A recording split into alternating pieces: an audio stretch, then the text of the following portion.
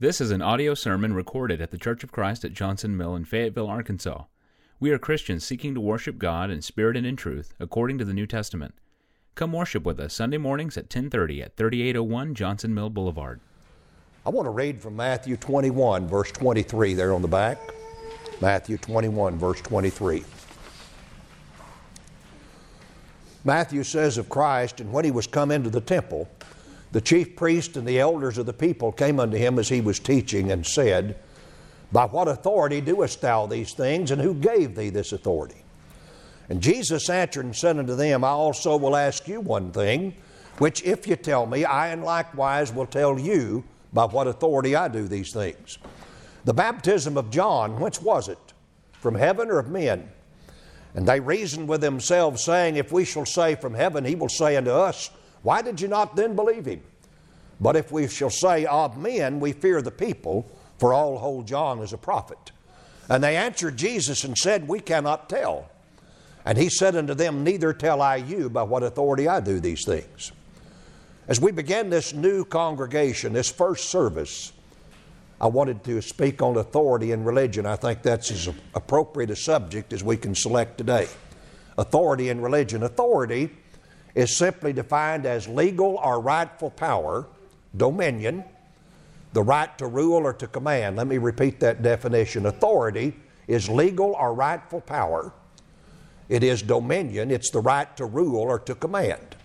And I suppose all of us could agree that in every realm of our life, every part of society, authority and the respect for authority is very important. Whether it's in our homes or in our schools, in our community governments, city governments, county governments, state government, the federal government, the military, whatever you think about in life, it's important that authority always be maintained and respected, because where authority is not maintained and respected, there's always division and confusion and anarchy. Here in America, we live in what we call a representative republic. Some people refer to the United States as a democracy. We are really not a democracy. We are a representative republic. And so we have appointed or elected certain individuals to have authority over us. And we put them in office, and we've given them authority to make laws and to see that those laws are enacted and enforced once they are enacted. And we're very familiar with a lot of the laws in our nation. Let me illustrate it this way. We have laws that regulate traffic speed and direction. Have you ever gone anywhere where traffic moved at its own will? I've done that. But we have laws in this country. Those in authority have given us laws. When we come to an intersection and it's got a traffic signal, we've got a red light, we respect authority and we come to a stop. And we get upset if somebody drives through that intersection and does not respect authority, because we understand that person is a threat to people's lives and property. I'd hate to live in a country where there were no traffic laws, where they were not enforced. How would you like to drive in that all the time? Back in the mid-'70s, I went down to Monterrey, Mexico. I was surprised. That was a pretty large city. But when you came to an intersection, it was every person for his own self. And you got through that the best you could, and people tried to be somewhat courteous, but it was worse when I went to Nigeria. Over in Nigeria, you just need a lot of courage and a good set of brakes, is all I can tell you when you get out on the streets, because there are no traffic cops, there are no laws. It's just everybody moves at his own speed, his own pace, and it's whatever you can get by with without banging into somebody. And the cars are just darting everywhere and pulling out in front of everybody. And I'd really hate to drive in a place where there are no traffic laws and where authority is not respected. You know, we understand that when it comes to government and military and traffic signals and things, but suddenly when you come over into the realm of religion, there are a lot of people who do not believe that authority is all that important, or respect for authority is not important. And when you look at the religious world today, it's divided. There's confusion everywhere. There's division. And it reminds me of the situation there, if you're looking on the back in Judges 21, verse 25. The Bible says that in those days there was no king in Israel. Every man did that which was right in his own eyes. That is, everybody was a law to himself. And we read that scripture there in the time of the Judges and we say, What was the matter with Israel? Didn't Moses take them to Mount Sinai and get the law and give God's law to them? Why weren't they respecting God's authority and God's laws? But every man, you see, became a law to his own eyes. He did that which was right in his own eyes. And we look at that and maybe get upset, but it's the same thing today. We hear people say today, it doesn't make any difference what you do or practice in religion as long as you're sincere. Ever heard that? Doesn't matter what you believe or teach or practice as long as you're sincere. That's just another way of saying do what's right in your own eyes. And that's the problem now all throughout America. Go into any small community, any town, any city, any place that has a bunch of religious churches and groups, and you'll find different churches in different parts of the city wearing different names, teaching different doctrines, worshiping in different ways, requiring differing plans of salvation. They're not in harmony with each other, and they're not in fellowship with each other, and there is division everywhere. And the problem is they are all following different authorities in religion. Some of them have written their own books. And when you go to certain churches, they've got a discipline that gives all of their laws. Others have a catechism and it tells their laws. Some of them have their own creed books and it gives their beliefs and practices. And they follow those books, and they do not have a common authority. They all claim to believe and follow the Bible, but they don't. And so the result is division. And one church will say, well, once you're saved, you're always saved. Another one says, no, you can fall from grace. One says that baptism is essential to salvation. Another says, no, it isn't. One says you take communion every month or every quarter, every year. Others say, no, on the first day of the week you take communion. And on we could talk about differences in doctrine and practice, and the result of all this is just division. And God hates it. Look at 1 Corinthians 1 there with me, and verse 10. Paul said, I beseech you, brethren, by the name of our Lord Jesus Christ, listen, that ye all speak the same thing, and that there be no divisions among you, but that you be perfectly joined together in the same mind and in the same judgment.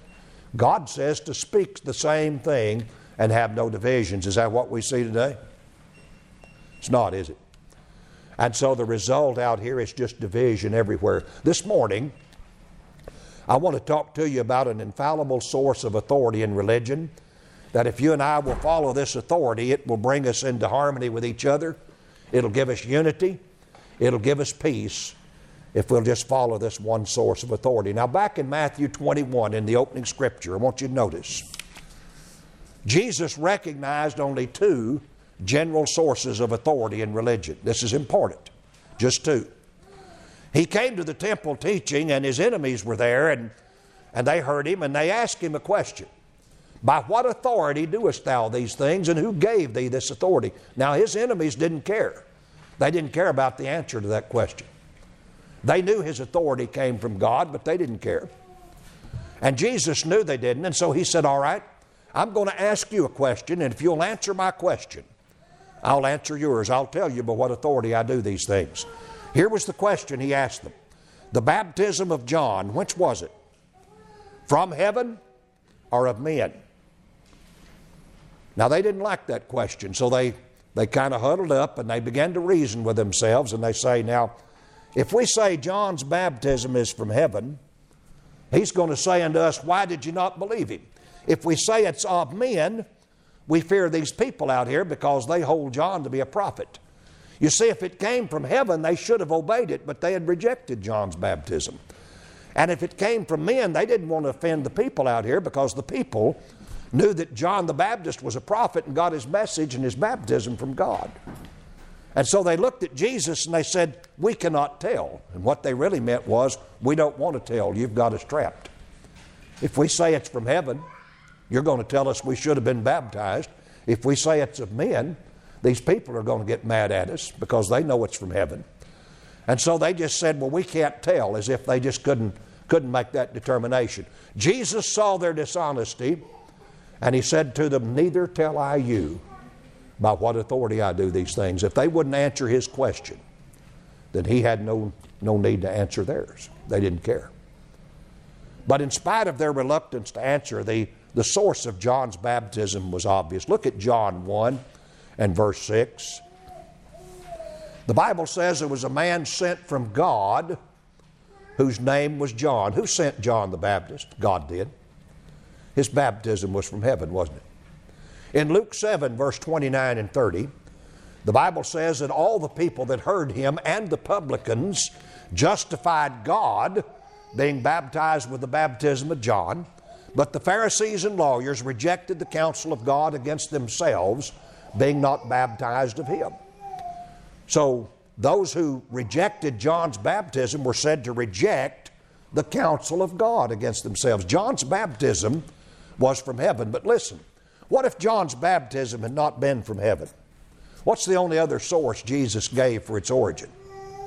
It would be of men. And listen, that's true of everything in religion. Now listen to me just a minute. Every doctrine is either from heaven or of men today. Every religious doctrine, it is. Every church is either from heaven or of men. Every act of worship we offer God is from heaven or it's of men. Every plan of salvation that people obey in order to be forgiven of sins is either from heaven or it's of men. And if I were to ask you today, is your religion from heaven or of men? You might say, well, Pat, how do we know when something's from heaven?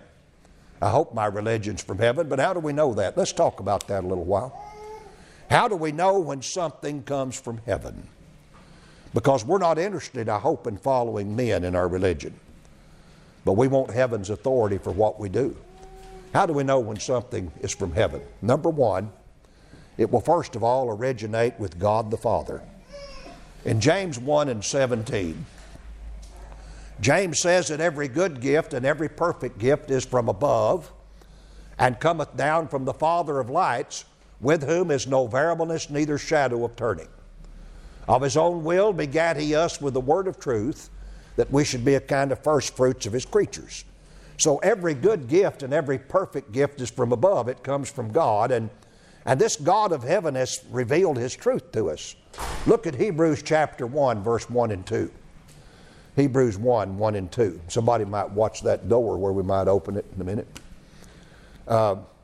Notice this passage. God, who at sundry times and in divers manners spake in time past unto the fathers by the prophets, hath in these last days spoken unto us by his Son, whom he hath appointed heir of all things, by whom also he made the worlds. All right, so in time past, if you'll notice, God spake unto the fathers back here by the prophets. Had you and I lived under the Old Testament age, and had we heard one of the prophets speak in the name of the Lord, like Moses or someone like that, that would have been the same as if God were speaking. Because God spoke unto the fathers back there by the prophets. Let's say that Moses spoke to us and gave a "Thus saith the Lord" and delivered something. When we followed what Moses said, we would have heaven's authority for what we did. But if we rejected Moses, then we would be rejecting God, because God spoke by the prophets. And these prophets back there didn't make their message up. Look at 2 Peter 1, verse 20 and 21. Peter said, knowing this first, that no prophecy of the Scripture is of any private interpretation. For the prophecy came not in old time by the will of man, but holy men of God spake as they were moved by the Holy Ghost. Where did those prophets get their message? God selected holy men back there, holy men of God, and through the Holy Spirit, he revealed unto them the words that he wanted to speak to the people, or the words written.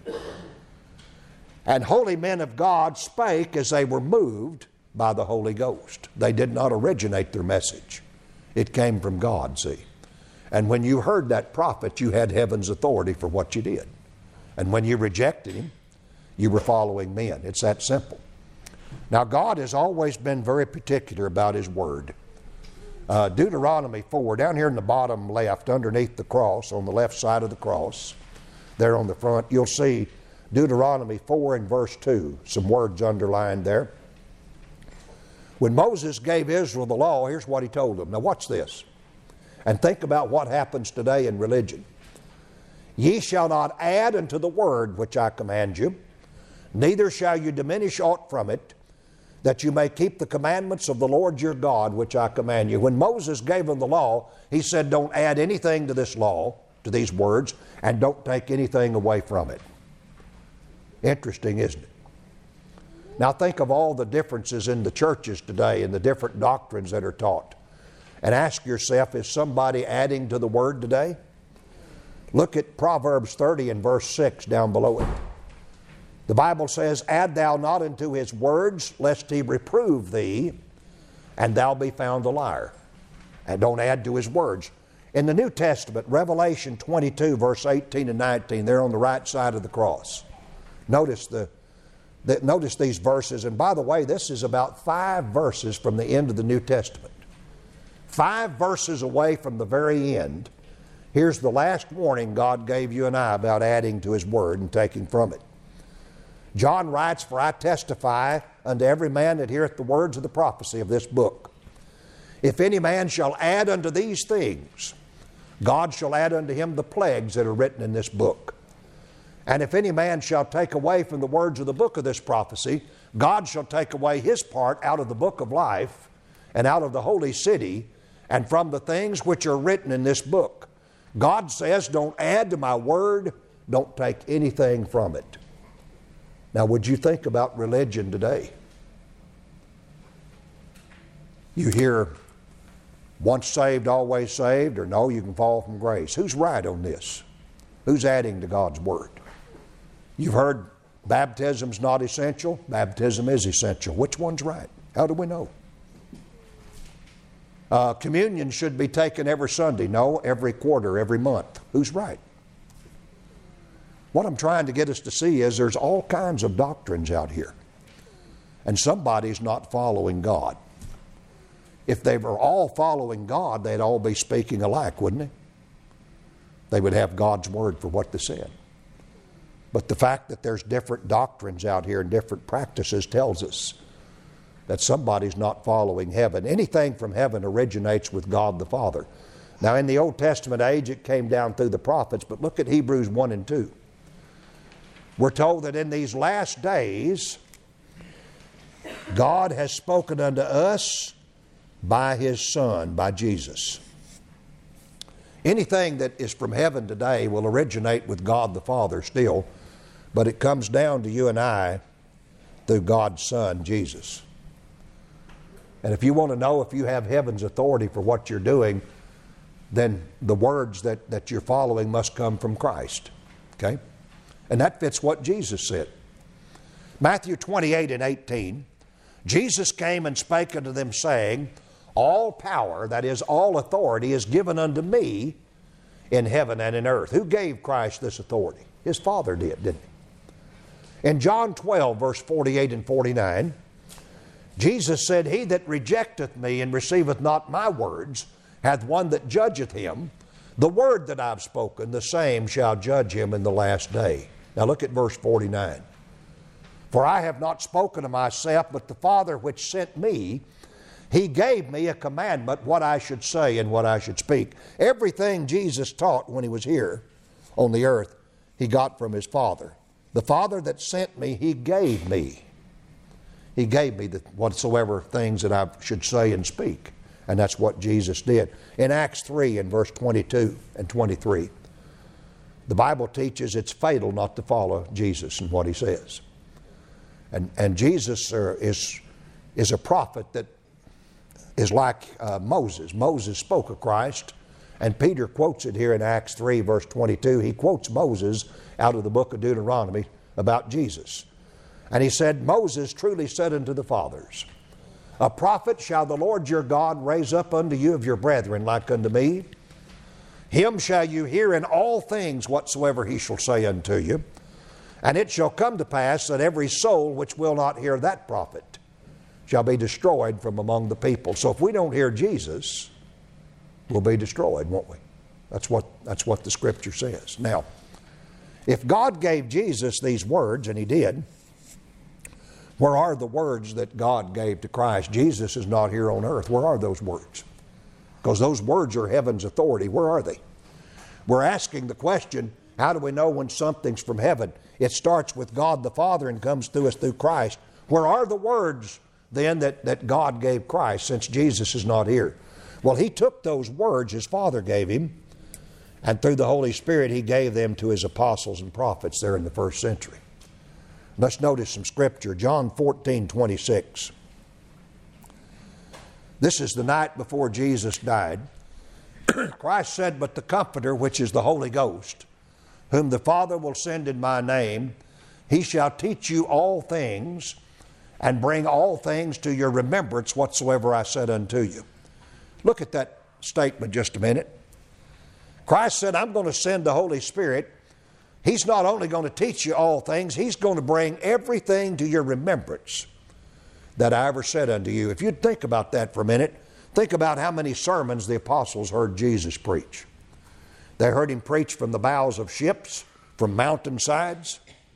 They heard Him in the temple, in synagogues, in houses, as they walked along the roads together. They heard dozens and dozens of sermons by Jesus. And those were words that His Father gave Him. How would they remember all that?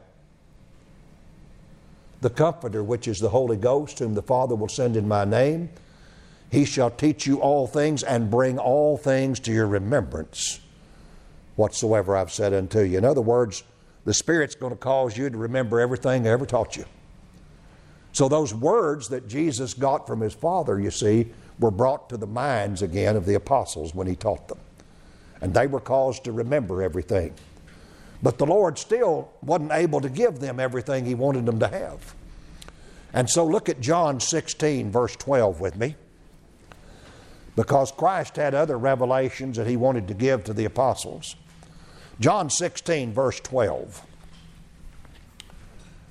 Let me catch this New Testament, Chris. Jesus said, "I have yet many things to say unto you, but ye cannot bear them now. Howbeit, when He, the Spirit of truth, is come, He will guide you into all truth. For He shall not speak of Himself, but whatsoever He shall hear, that shall He speak, and He will show you things to come." The Lord had a lot of things to say to the apostles, but He said, "You can't bear them now. But when the Spirit's come, He's going to guide you into all truth."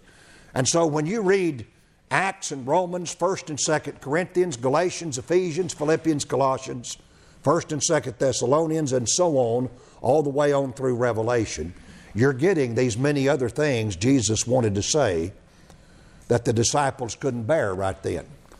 But the Holy Spirit came and guided them into all the truth. And so the words that Christ got from His Father, He took those words, and by the Holy Spirit He gave them to the apostles and prophets there in the first century. And in Matthew 10 and 40, Jesus told the 12, "He that receiveth you receiveth me, and he that receiveth me receiveth Him that sent me." When we receive what the apostles wrote, we're receiving Jesus. And when we receive Jesus, we're receiving the Father that sent Him. So if we want heaven's authority starts with God the Father, comes down through Jesus, and now we find it in the words of the apostles and prophets. But we don't have apostles and prophets on the earth today, do we? Then where are the words that Jesus gave them? Where are the words that Jesus gave to the apostles and prophets? That same Holy Spirit that revealed it unto them caused them to write it down in the pages of your New Testament. And this is heaven speaking to us today, right here in this book. These are the words that God gave Jesus, that Jesus gave the apostles, and that the apostles wrote down in the New Testament. Let's notice some scripture. In Ephesians 3 and verse 1 to 5, Paul is sitting in a Roman prison. He calls himself the prisoner of Jesus Christ, and here's what he said. He said, "For this cause I, Paul, the prisoner of Jesus Christ for you Gentiles, if you've heard of the dispensation of the grace of God which is given me to youward, how that by revelation He made known unto me the mystery, as I wrote afore in few words, whereby when you read you may understand my knowledge in the mystery of Christ, which in other ages was not revealed unto the sons of men, as it is now revealed to His holy apostles and prophets by the Spirit." There it is. So Paul said by revelation, Christ made known to him the mystery. He said, I wrote this in few words, and when you read, you can understand my knowledge in the mystery of Christ. So those words that Christ gave the apostles and prophets, they wrote down in the New Testament. Look at 1 Corinthians 14 and verse 37. Paul said, if any man think himself to be a prophet or spiritual, let him acknowledge that the things that I write unto you are the commandments of the Lord. See it? Paul said, what I'm writing to you are the commandments of the Lord. They're commandments of Jesus. So when you read something that Paul wrote in the New Testament, you're reading the commandments of who? Jesus. Jesus. There are a lot of people that say, well, Paul said that, Jesus didn't. No. No, whatever Paul said is what Jesus did say. Paul said, what I write unto you are the commandments of the Lord. We have a lot of people today that have red letter editions of the New Testament. I do too. And the red letters tell us that these are the words Jesus spoke when he was here on earth. And the black letters are what the apostles and others wrote down. And some will say, well, I don't mind following those red letters, that's Jesus. But these black ones, that's just Paul. And they're so mistaken on that. Paul said that what I write unto you are the commandments of the Lord. He is writing what Jesus said. You see what I'm telling you? Look at your chart again.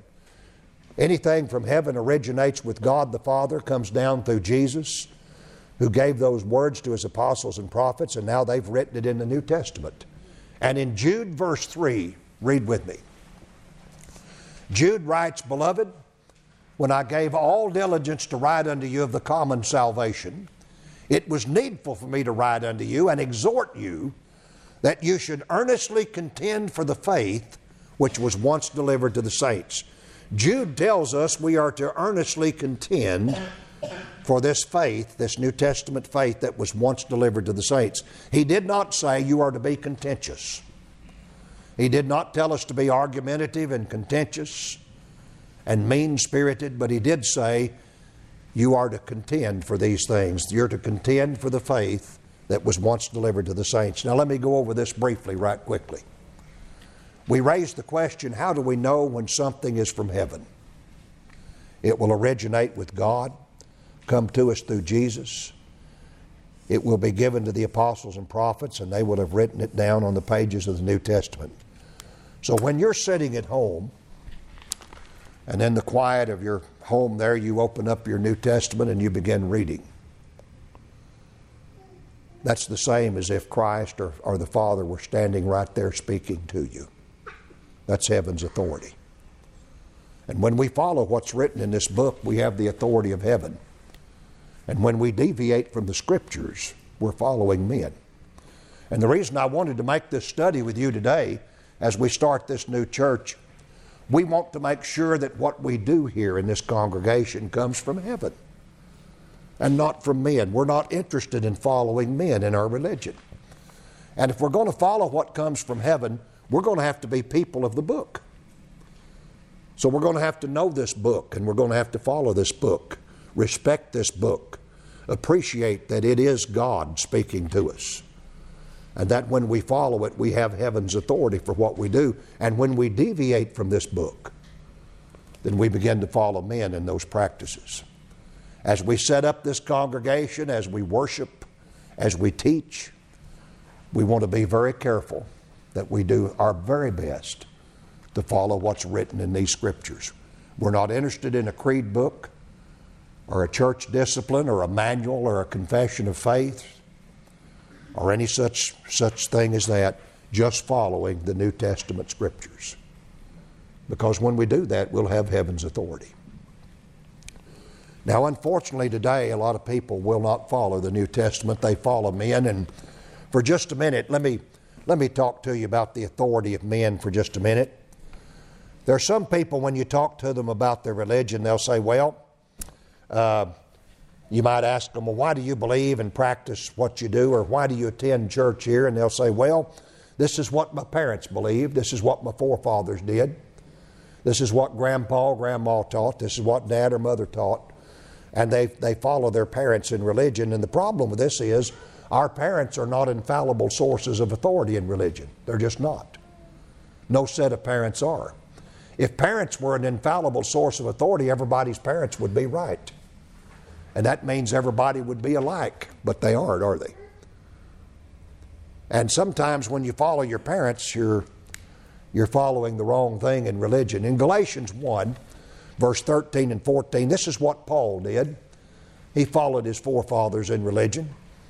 He tells the Galatians, he said, "For you have heard of my conversation in time past in the Jews' religion, how that beyond measure I persecuted the church of God and wasted it, and profited in the Jews' religion above many of my equals in mine own nation, being more exceedingly zealous of the traditions of my fathers." Paul said, I was zealous for the traditions of my fathers. And what did he do? He persecuted the church and wasted it. By following his parents' religion, he tore up the Lord's church and became a great persecutor of the church. You see, his parents were not an infallible source of authority. The Lord is. And so we ought to honor our father and mother. We ought to respect them. But they are not due to be considered an infallible source of authority in religion. I'm sorry, Jesus is that authority. Would you read Matthew 10 with me, verse 34 to 39? Very important words right here. Listen to this. Jesus said, "Think not that I am come to send peace on earth. I came not to send peace, but a sword. For I'm come to set a man at variance against his father, and the daughter against her mother, and the daughter-in-law against her mother-in-law. And a man's foes shall be they of his own household." Listen, "He that loveth father or mother more than me is not worthy of me. He that loveth son or daughter more than me is not worthy of me. He that taketh not his cross and followeth after me is not worthy of me. He that findeth his life shall lose it, but he that loseth his life for my sake shall find it." Jesus says you got to love me more than your father and mother, more than your son or daughter, more than your mother-in-law or your daughter-in-law, more than anyone else on earth. You've got to love me. And in religion, when we find a doctrine comes into conflict with a family member, always go with the Bible. It doesn't mean you don't love your father, mother, son, daughter, or whoever it is. It means you love Jesus more. And you follow him, because he's got to have that allegiance from us. And I'm sorry, but if our parents differ from what the Bible says, we've got to reject our parents. And a lot of people follow their parents in religion, and we just can't do that. Not and please Christ. And the Lord knew that he would cause a problem in families. He said, "I didn't come to send peace on earth. I came to set a man at variance against his father, and the mother against her daughter, and the daughter-in-law against her mother-in-law, and a man's foes shall be they of his own household." And if you love son or daughter, he said, more than me, you're not worthy of me, or father or mother. See? And so we need to follow the New Testament. Our parents are not a safe guide. There are a lot of people today that got up and went to church somewhere because that's where mom and dad goes. They never thought about, is that church following the New Testament? Does it follow Jesus? Is its worship scriptural? Are its doctrine scriptural? Is its practices scriptural? They just blindly get up and go to church thinking that that's okay because that's what mom and dad did. And that's a very dangerous thing to do, and we don't want to do that. There are others that say, well, when you ask them about their religion, they'll say, well, I just kind of follow my conscience. And if it doesn't bother my conscience, why, I go ahead and do that. Well, a conscience is wonderful, and the Bible talks about having a good conscience. We're to maintain a good conscience before God and men, but a conscience is not a guide in religion. What the conscience is part of our mind, and what the conscience does is this. It approves our words and actions when we say and do what we believe, and the conscience condemns our words and actions when we say or do contrary to what we believe, what we've been taught. The conscience is like an alarm system. It goes off when we violate it. It commends us when we do right. It's just there in our mind to protect us like that, but it's not a source of religion. Paul followed his conscience in religion when he was wrong. Look at Acts 23:1. The Bible says, "Then Paul, earnestly beholding the council, said, Men and brethren, I have lived in all good conscience before God unto this day." Now that included the time that he tore the church up. He said he lived in good conscience before God. In Acts 26:9, listen to Paul here. He said, "I verily thought with myself that I ought to do many things contrary to the name of Jesus of Nazareth, which thing also I did in Jerusalem." And if I could quote the rest here for a minute, he said, "Which things I also did in Jerusalem, and many of the saints did I shut up in prison, having received authority from the chief priest. And when they were put to death, I gave my voice against them. And I punished them off in every synagogue, and compelled them to blaspheme. And being exceedingly mad against them, I persecuted them even unto strange cities." Paul said, "I tore the church up. I punished Christians in synagogues. I compelled them even to blaspheme the name of Jesus. And when they were killed and put to death, I gave my voice against them." Paul was a murderer of Christians. And yet all the time he did that, folks, he had a good conscience. Because he had been taught that Christianity was wrong. And whatever Jew practiced that ought to be put to death or punished. See? And that's what he did. But he followed his conscience, and it didn't bother him a bit. A conscience is like a good watch. You know, you can have a great watch. You can have the world's best timepiece if you want it. Maybe it keeps perfect time, never loses a second. But if you set this watch wrong, it'll always be wrong, even though it functions good. When you set the conscience by the wrong standard and not by God's Word, your conscience may function good, but it'll always be wrong because it's set wrong.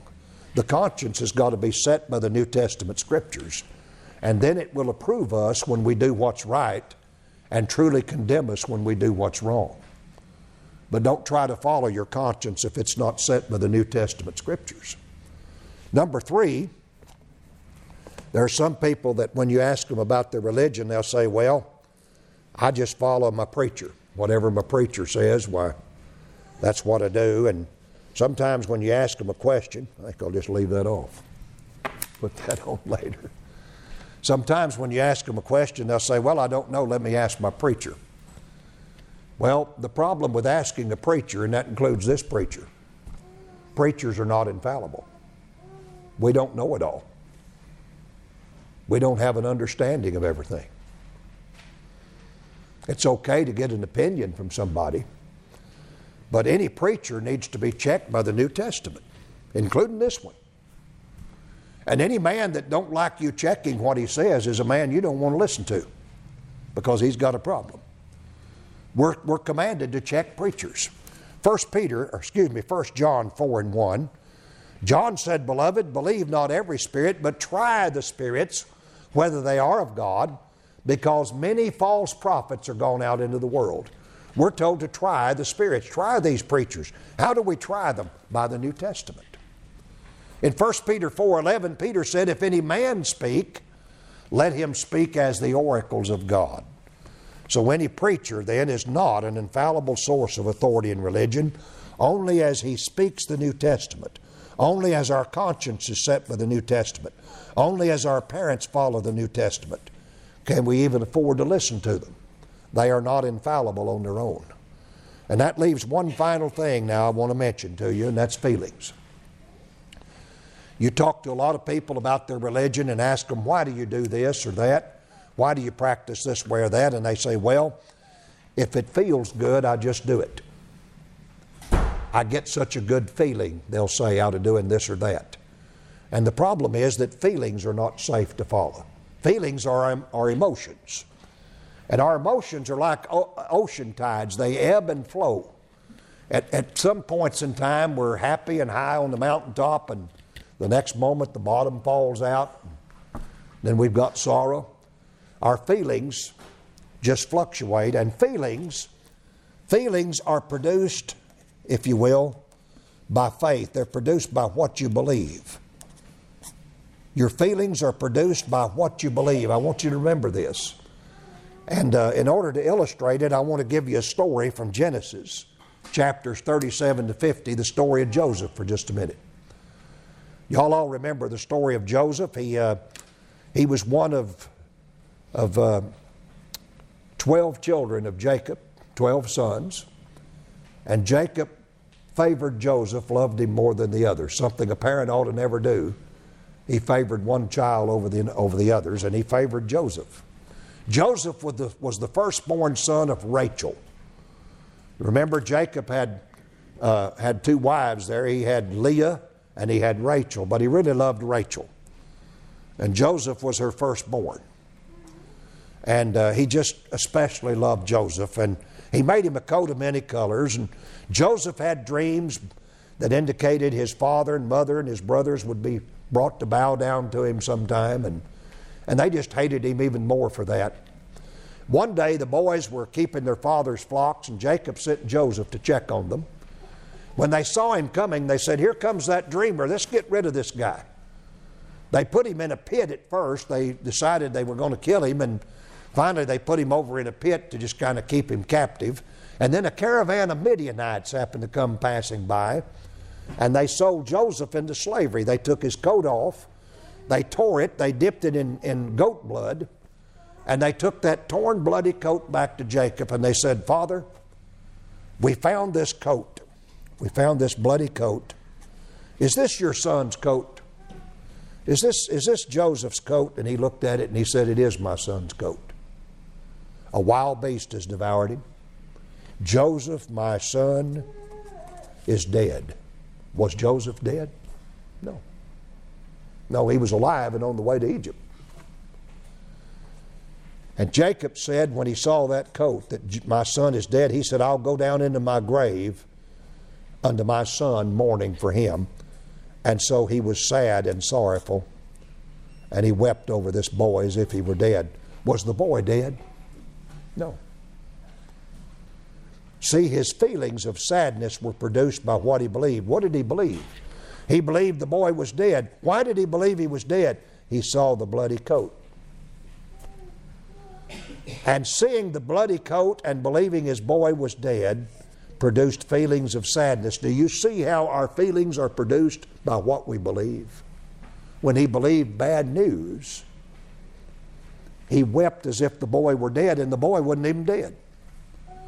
You see, you can get the same feelings from believing a lie as you can from believing the truth. The boy was not dead. But Jacob could not have been any more sad if the boy had really been dead. Now, let's go down the road around 20 years. Joseph has become governor of Egypt. The famine strikes the land of Canaan, and Jacob hears that you can buy corn down in Egypt. He sends some of his boys down to Egypt to buy grain, but you had to buy it from Joseph. Joseph recognized them. They didn't recognize him. And he reveals himself to his brothers finally and tells them that God meant this for good for everybody, even though they did it for evil. And he asked his brothers to move their families all down into Egypt and let him take care of them down there. So they went back to the land of Canaan. He sent wagons. And let's notice this. They come to Jacob and they tell him Joseph is alive and he's governor over Egypt. The boy's alive. Well, Jacob didn't believe that. All the words spoken about Joseph brought up all the old sadness of the past. But the Bible says when he saw the wagons, that's when he believed. And that's when his feelings changed. And he said when he saw the wagons, Joseph is yet alive. I will go and see him before I die. And now Jacob is very happy. Because why? He believes that his boy is alive. And what caused him to believe that? He saw the wagons that Joseph had sent. And now he believes. Do you see how his feelings now are produced by what he believes again? He's happy because he believes the boy is alive. Feelings are produced by what you believe. And we wonder a lot of times people will say, well, I'm saved. I'm saved, I'm forgiven of my sins, and you ask them the question, well, how do you know you're saved? They'll say, well, I got such a good feeling. I feel so good. I remember the time I did this or that and I felt good. They didn't say, I'm saved because I did what the Bible says to do. They say, I'm saved because I think I got a good feeling. And what I'm trying to show us is that feelings can be deceptive. We can believe a lie and get the same feelings as if we're believing the truth. Years ago, I set out to be saved. I was a young boy, and the church that I attended had a prayer altar up in the front, and they told us if you'll come down and pray, you can be saved. And I went down to that altar and I kneeled down, and other people in that church kneeled down around me, and we all prayed. And I got up from that altar thinking I was saved, and I had a very good feeling. I went home and told Mother about it. I can remember praying at night and feeling real good about salvation. I got the best feeling down there at that altar. Years later, I began to study the Bible. When I studied the Bible, I read where Jesus told me I needed to be baptized, where he said, he that believeth and is baptized shall be saved. And I saw that I didn't do what Jesus said, so I went and obeyed the Lord in baptism. You know what I got when I obeyed in baptism? The same feelings I got at the prayer altar years ago. I got the same feelings because feelings are produced by what you believed. At the prayer altar, I thought I believed I was saved. I had good feelings. At the point of baptism later, I got the same feelings. But you see, later my feelings were based on the New Testament, not on what some church or preacher told me. And the only way to know you're saved is really to make sure you've done what the Bible teaches. That's why we're talking about authority this morning. And what have we said? That anything from heaven originates with God and comes through Jesus, who gave it to the apostles and prophets, who wrote it in the New Testament. And when we follow the New Testament scriptures, we have heaven's authority for what we do. This congregation, as we start here today, needs to be firmly convinced that we need to follow the New Testament practice in everything we do. And as we start this church today, that's exactly what we're going to do our best to do. We need to be people of the book. We need to know this book, and we need to follow this book, because this is the only way we can please God.